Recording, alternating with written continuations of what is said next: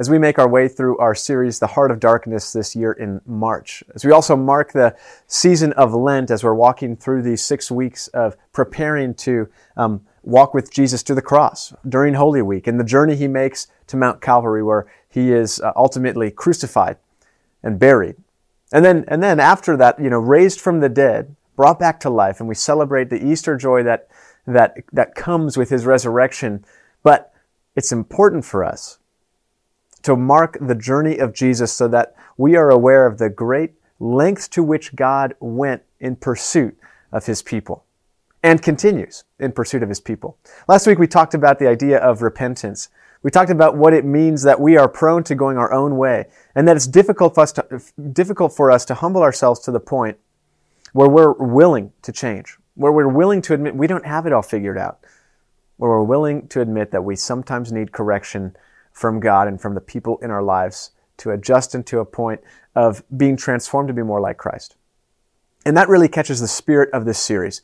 What does this repentant attitude really look like for us? What does it mean for me to take on an attitude and a heart that's willing to change, that's accepting of God's instruction?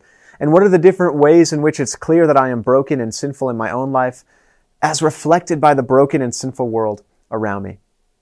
This week, especially as we continue through the world watching, Eastern Europe continue to be at war, Russia invading Ukraine, the questions it forces upon us as we see families suffering, as we see individuals who are displaced, as we see even atrocities as dead bodies, and we see things falling apart socially, economically. We see world powers in conflict with one another. It's very clear to us that the world is falling apart. And I want to take a moment just to recognize the severity of this difficult situation, this difficult reality. I don't know as a pastor what to say about this situation. I don't know how to approach the fact that we're seeing people tear each other apart. I do know that this isn't the first time this has happened. And one thing this has done for me is it's opened my eyes to the fact that my heart, as compassionate as it is being called to be with the Ukrainian people, so also I'm called to be compassionate with people who have been experiencing invasion and suffering across the world and throughout history. Ethiopia in recent years, Syria, all across the world we see invasions and we see conflict, we see civil wars. And it's an opportunity for us, if we are unable to participate in helping and caring for people in a material way, to get down on our knees and cry out to God, Lord, have mercy. Have mercy on the situation. Give relief to the people in suffering. Settle the conflict and bring about peace. One thing we do know is that this world is as broken as we are. So as we walk through this series in March, exploring the brokenness in us, we are sure to see the brokenness in the world, made all the more evident every day by headlines as we keep up with the story as it's developing, gives us a picture that the devil certainly is at work, tempting people away from the unity of the truth of Christ, the peace that is ours because of the work God has done. So our efforts must be doubled in an effort to share the good news we have, the hope we have as God's people, with the people surrounding us, and praying that he would bless and be present with the people on the other side of the world. Today we're talking specifically, though, about the idea of hearing voices. What voice am I prone to listen to? How am I oriented not to hear God's voice, but to go my own way or to trust in a voice that isn't his?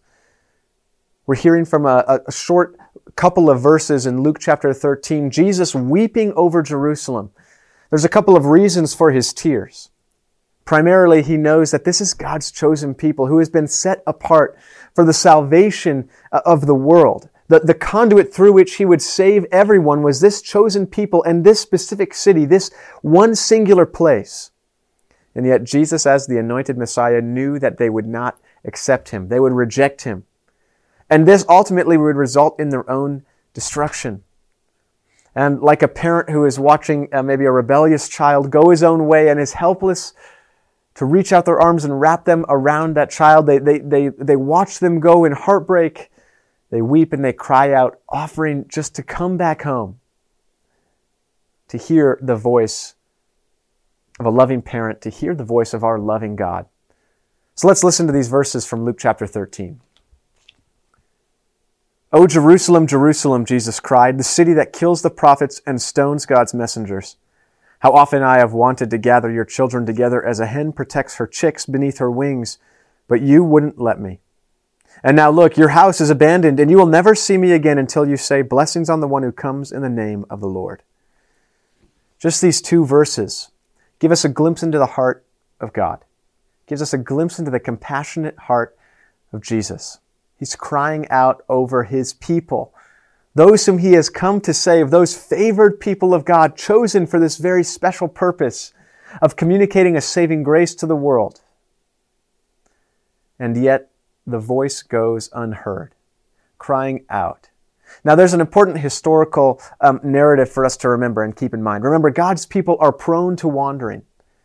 Throughout the Old Testament, we know God chose his people and set them apart, but they didn't want to live differently, and they embraced the ways of the world. And so there's this tension, this bouncing back and forth to a people rebellious toward God and then repentant toward God. And this back and forth is dizzying, and it results in destruction and punishment, yet moments of grace and favor. And finally, here the people have been established in their land for some time. Jesus is delivered to his people, and yet as he's going around teaching and performing miracles, ultimately he is rejected. And it reminds me of the reality of our own life as well. You and me, we are prone to rejection in our own way. Today I want to focus on the rejection we are prone to of closing our ears off to the voice of God and trusting in our own intuition, our own voice, our own perception.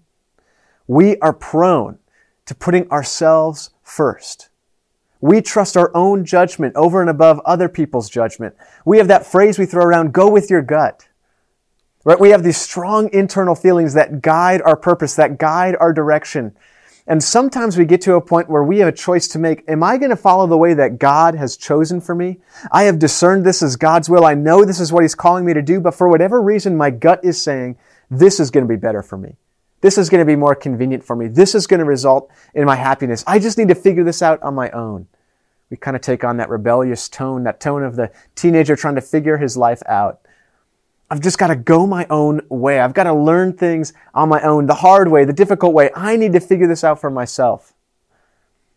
And when we take on that tone, we push away and close out the voice of God, who is weeping and crying out to his people, Jerusalem, "Why won't you listen to me? Oh, that I could just gather you under my wings, in my arms." And Jesus, he predicts Palm Sunday here in the following verses. "You will see me again." He's spending time outside of Jerusalem. "You will see me again when I come back as a king victorious, surrounded by people who love him, who are celebrating his arrival." And yet, by the end of that week, we know what happens. And he's put to death. And Jesus is also looking forward. You see, Jesus knows as he's crying out over the people of Jerusalem that going their own way will result in their own destruction. And we'll talk a little bit more about that next week. But he knows that it's not a good way for them. It's not the way that God had designed for them. And we know as we read through Scripture, as we've lived life, that when we go our own way, things tend to go poorly for us. It results in broken relationships. It results in regrettable decisions. It results in things we have to work through, issues we have caused in ourselves, troubled waters we have to navigate. Jesus looks and sees the track that Jerusalem is on, and he is heartbroken because he knows that it's just going to result in their own destruction. A few decades later, after Jesus ascended back into heaven, the temple is destroyed by the Greeks. And this marks a moment of judgment and destruction for God's people. It's a moment where they have been totally destroyed and punished. And the hard thing is, Jesus, rejected by his people, trying to cry out to them that they would hear his voice, knows that his attempts at being heard are going to be unfruitful. And to know that you can't help this person who's intent on hurting themselves, this people who are intent on going their own way, so also God looks at us and he says, "I'm crying out to you. I'm reaching out towards you. I'm giving you my voice. I'm trying to remind you of the loving design I have in place for your life. Trust in my words. Trust in my promises. If you go your own way, your system is broken. Your sensors are off. You're going to be going a way that isn't ultimately good for you." And yet, like that helpless parent, sometimes we are adamant that we must go our own way. But here's the reality. God continues to call out. God's offer to gather us under his wings didn't stop with Jesus weeping over Jerusalem in Luke chapter 13. No, instead, God continues to pursue his people. The act of mercy and grace on the cross set a tone for his interaction with people for the rest of history until Christ returns. And that's a persistent and patient pursuit of his people. God is seeking to establish a relationship with all of us. And for you and I who have heard his promises, who walk according to his will, though we are in an interesting state where we exist, right, as one of his people, sometimes that temptation to shout out his voice comes even stronger upon us. We are prone not to listen to him because we want to go our own way. And sometimes we think we're fine because we know God died for us on the cross. We have to be very careful that the voices we are listening to are his and not our own. If last week the question of repentance forced the question on us of, am I willing to change? This week, God calling out to us forces the question, am I willing to hear a voice that isn't mine? Am I willing to hear a voice that isn't mine? Am I willing to humble myself to the point of listening to God's instruction in his word rather than going with my gut? Are there times, is there something in your life that God is calling you away from? Is there a direction he is calling you toward and you are resistant because you know what's best for you, you know what's going to make you happy, you know what's going to be the most convenient or best thing for you in the long run? Sometimes those walls that we build so immediately and so quickly help us identify the areas in which God is calling us to change.